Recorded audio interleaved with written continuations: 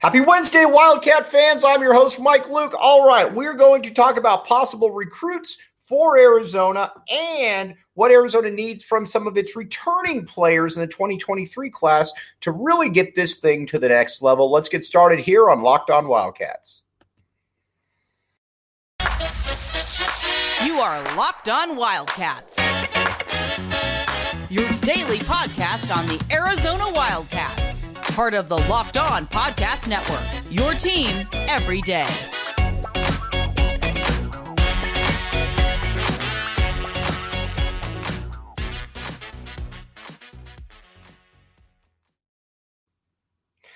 Thanks for keeping it locked on Wildcats. As always, I am your host, Mike Luke. All right, we got a lot to get to this show, but we're going to talk a little bit more about Jaden Bradley, what he would mean, and then some of the interior improvements that would be necessary for this Arizona basketball team.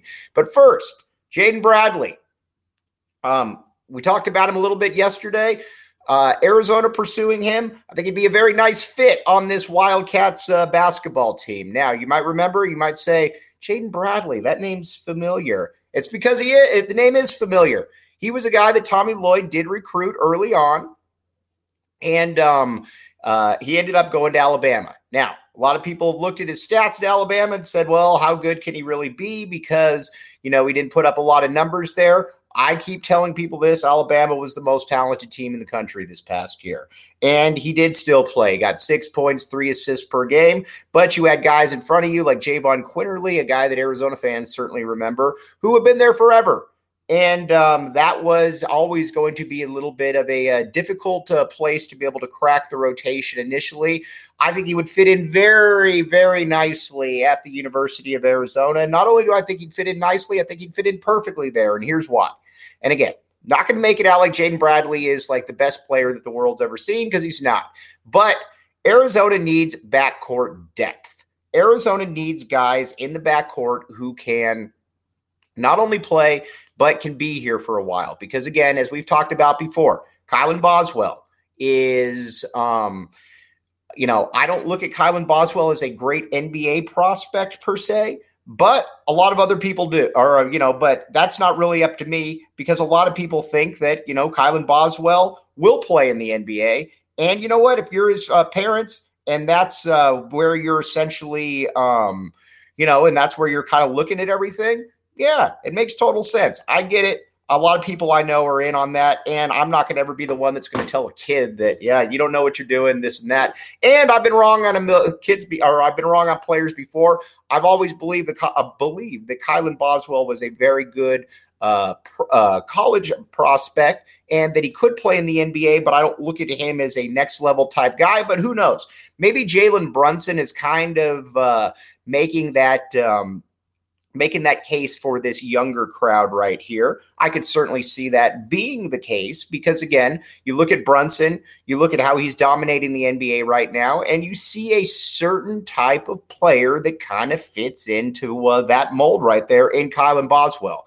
But again, there are things about Boswell that you really like. He's definitely more athletic than a lot of people give him credit for. And that's definitely a testament to him, because when you first look at him, he doesn't look like your prototypical, next level type basketball player, because he's really stocky. He's built low to the ground, but he's a surprisingly good athlete, which I think you need to take into account right there. And not only is he a surprisingly good athlete, he's a player that people seem to gravitate towards. And not only gravitate towards, but they look like, I want to follow Kylan Boswell's lead. And that is a big thing right there, because again, he's going to be the face of this franchise. He's going to be the face of this program, I think, going into next season. So again, got to be able to look at that and say that, there's a lot to like there. And obviously there is a lot to like there. Plus, I love the way that he conducts himself on the court. He's the kind of guy that doesn't really get ahead of himself. And I was a little surprised at how well he could shoot the three. He could shoot the three at a very, very high level. And as the year went on, not only was he shooting the three at a high level, that he looked comfortable doing it. And I think a mistake that Tommy Lloyd made was not playing him more towards the end of the year. Because, again, I watch him and I watched him this past year and thought to myself that, this is a guy who, should have played more, especially when Kerr Kriisa was struggling in the manner in which he was in the NCAA tournament. I mean, Kerr Kriisa, let's be honest here, was essentially useless against Princeton. He would bring the ball up the court. He couldn't shoot it all. He got abused. There was nothing that was really good about Kerr Kriisa's performance. Meanwhile, Kylan Boswell is playing really good ball, and he's not getting those kind of touches. I would love to see that reversed right there. Well, you will see it reversed because, again, Kerr Kriisa has moved on. And I think that Boswell is going to get, obviously, the lion's share of Boswell is going to get 30 minutes per game, and I like that a great deal. Now, I will say that I would like to see then Arizona be able to get somebody like Jaden Bradley, because I think Jaden Bradley brings a lot of intrigue to the equation right here. And I guess what I mean by the intrigue factor is you don't need him to be a great player, but again, we're going to talk about that in a second. But first, let's talk about Built Bar. Built Bar. Now, you might say to yourself, Mike, what can Built Bar do for me? It can make you strong. It can make you physical. And on top of that, I'm going to the gym after this workout. How many times have you dreaded going to the gym because you're like, I don't want to go to the gym. I don't want to have to do this stuff. Built Bar is here for you. And Built Bar, when you're getting done working out, you can say, man, the day has just begun because I can go get a Built Bar at that point, and that is what is exciting stuff. And again, that's where I think we should all embrace the lifestyle that is Built Bar right there. So again, check it out. Get it all your GNCs. We're going to take a quick break, and we'll be right back with you. March Madness is right around the corner. If you want to win your office pool, you need to stay caught up with all the college basketball action with the Locked On College Basketball Podcast. Every Monday, Andy Patton and Isaac Shade recap the biggest stories in college basketball, keep you up to date on the NCAA tournament bubble, and get you ready for the upcoming week of games. From the Big East to the Mountain West and everywhere in between, Andy and Isaac have college hoops covered on the Locked On College Basketball Podcast. Available on YouTube and wherever you get podcasts. Part of the Locked On Podcast Network. Your team every day.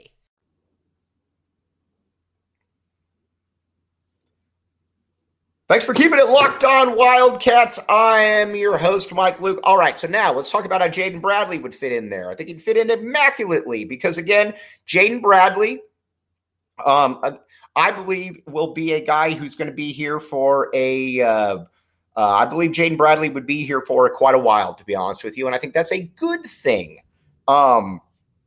And again, we're going to talk about this more in depth tomorrow and about what it would mean and how it would accentuate other players' skills. But if you get Jaden Bradley in there, not only is that a good thing for you, but you also have a guy who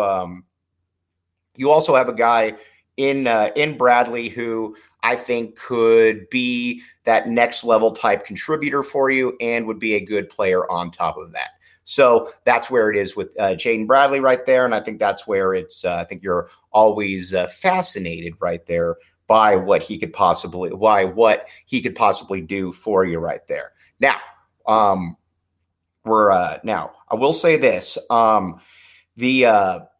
think with Arizona, I think where it's also a little bit interesting is that you got other players in there as well.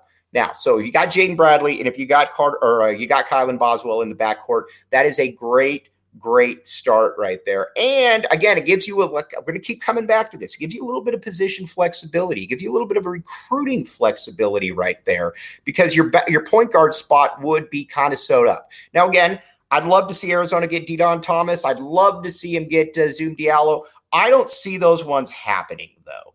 And you know what? That's okay. Because if you got Jaden Bradley, I think you're in a pretty good spot. Now, let's talk about some of the other spots that we got here and who could really develop and who not. And before anybody asks, Jamari Phillips and Carter Bryant, they are not reclassification options right there. So again, I get this question quite often. They will not be reclassifying. So again, this year's team is about finding what you can do right there. Then you got Pelle Larsson. Pelle will be back. Pella will not be playing in the NBA. Pella is not an NBA player, in my opinion, but Pelle Larsson is doing what any smart guy should do. He should go there. He should get feedback, and I would expect Pelle Larsson to be back. As a matter of fact, I would be stunned if he's not back. But I can also give you Pelle Larsson. I can also give you Pelle Larsson and what I expect from him this coming season, and that's a guy who is. I think with Pelle Larsson, that's a guy who is, again, he can't really dribble the ball very well, and he doesn't have a quick shot. But I do think that he's got the capabilities of being a pretty darn good player, to be honest with you. But again, I think that's more of a 12-5 type dude right there. Now, KJ Lewis, I know a lot of people have a lot of questions about KJ Lewis. What can KJ Lewis do? This and that. I am a bigger fan of most than KJ Lewis right here. Not only, let's see. Not only is KJ Lewis a player that I think is going to be a really, really good athlete. For Arizona, I think he can be a defensive stopper, and I think he's going to play earlier than some people think. I know some people are a little bit questioned about where exactly he would fit in there. But I like KJ Lewis. I think KJ Lewis is going to be able to play, and I think he's going to be able to play early. So again, big fan of that one right there. Now, let's talk a little bit about where the rest of this team is. You need Henri Veesaar to take a jump. I'm not breaking any news right there. I'm just saying you need Henri Veesaar to make that jump. And I think Big Henry can make that jump. But again, this is always why with international players, you're a little circumspect. Because again, it's just different. You got, and we'll use Azuolas Tubelis, and we'll use Henri Veesaar as kind of that test sample right there. Both these dudes are, both these guys are pretty. Let's be honest. I mean, they were both ranked somewhat similar, and and that's a good thing. They were both ranked somewhat similar, but Azuolas came in and was ready to put up 12 and 7 immediately. Henry was not ready for that. Now, you can watch Henry and say, man, that's a pretty talented kid right there. If he extends his range out a little bit, does a little bit of this, does a little bit of that, he could be good to go. But those are also some ifs right there that you got to certainly take into account. But I'd like to see Big Henry be 11-4 this year, 11-5, something like that. I think Henry's got it in him. And not only that, I think that he would provide some shot blocking, a little bit of athleticism there on the interior that our guy Oumar Ballo might lack, but makes up for in other ways right there. I need a big jump from Henri Veesaar, and I believe that we can get a big jump from Henri Veesaar. That's why it's going to be fascinating to me to see what exactly what they can do. All right, now let's talk about. Let's talk a little bit now about where some of these other guys come in. Oumar Ballo, I've thought from the very beginning, could make a little bit more of a jump, but not too much more of a jump. I think that Oumar kind of is what he is at this point, and that is not a put down to Oumar Ballo. He's much better than I ever thought. I think Oumar can maybe be 16-8 instead of 14-8, but I don't think he's going to be much more just because he's kind of heavy-footed. There's not a lot of quick twitch to Oumar, which is, there's not a lot of quick twitch to Oumar, which is something that you certainly do account. But again, he's a good player though. But Henri Veesaar would definitely, an improvement right there from Henry would definitely help that out quite a bit. Now, from two international guys you get, again, that's why we're kind of taking it with a little bit of a grain of salt because you don't really know when you're dealing with international dudes what exactly you're going to be getting. And that's something I think that we all need to keep in mind right there. But So that's kind of where it is right there with those guys. I like Dylan Anderson. I know some other people don't like Dylan Anderson. I'd like Dylan Anderson to be able to be somewhat of a contributor this year, and I think he can be somewhat of a contributor this year. But again, you only got 7 Scully guys. That's why it's important for me to be able to get a Jaden Bradley, to be able to get a player like to be able to get a player like somebody like that, because again, I think he gives you, because one thing that I think we've seen about Tommy is that, well, yes, Tommy can recruit. Tommy can also strike out at times. That's where we have a roster right now with 7 players on it. You got to be able to improve that a little bit, in my opinion, and I think they will be able to improve that a little bit. But those are kind of where you're at. Now, some of the other things that you got, some of the other players then, I don't believe you're going to get, we talked about this yesterday, don't believe you're going to get Olivier Kumwa, and that's okay, because again, at the end of the day, that's not I don't think that's the worst thing in the world, but I would have liked to have gotten him. Now, Azuolas Tubelis, I believe, will move on. I get people asking all the time, why doesn't he come back? I just don't think Azuolas has a ton to prove anymore. I don't think that Azuolas can get much better in the college game, because again, I don't really view Azuolas as an NBA player. And some of that's between the ears. Some of that's because I don't think his game translates in a great way. But again, he's going to be able to make a lot of money overseas. And if you're essentially the same guy this year as you are last year, outside of getting a massive NIL, why wouldn't you take that opportunity? That's why I think Zoo is going to take that opportunity. And he's going to go make a lot of money. And I think he's going to make a lot of money overseas. Again, as Steve Rivera likes to say, I'd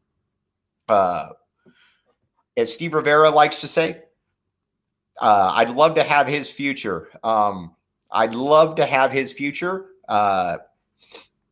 But we'll find out where exactly he is. All right, now we're going to take a quick break, and we'll be right back with you.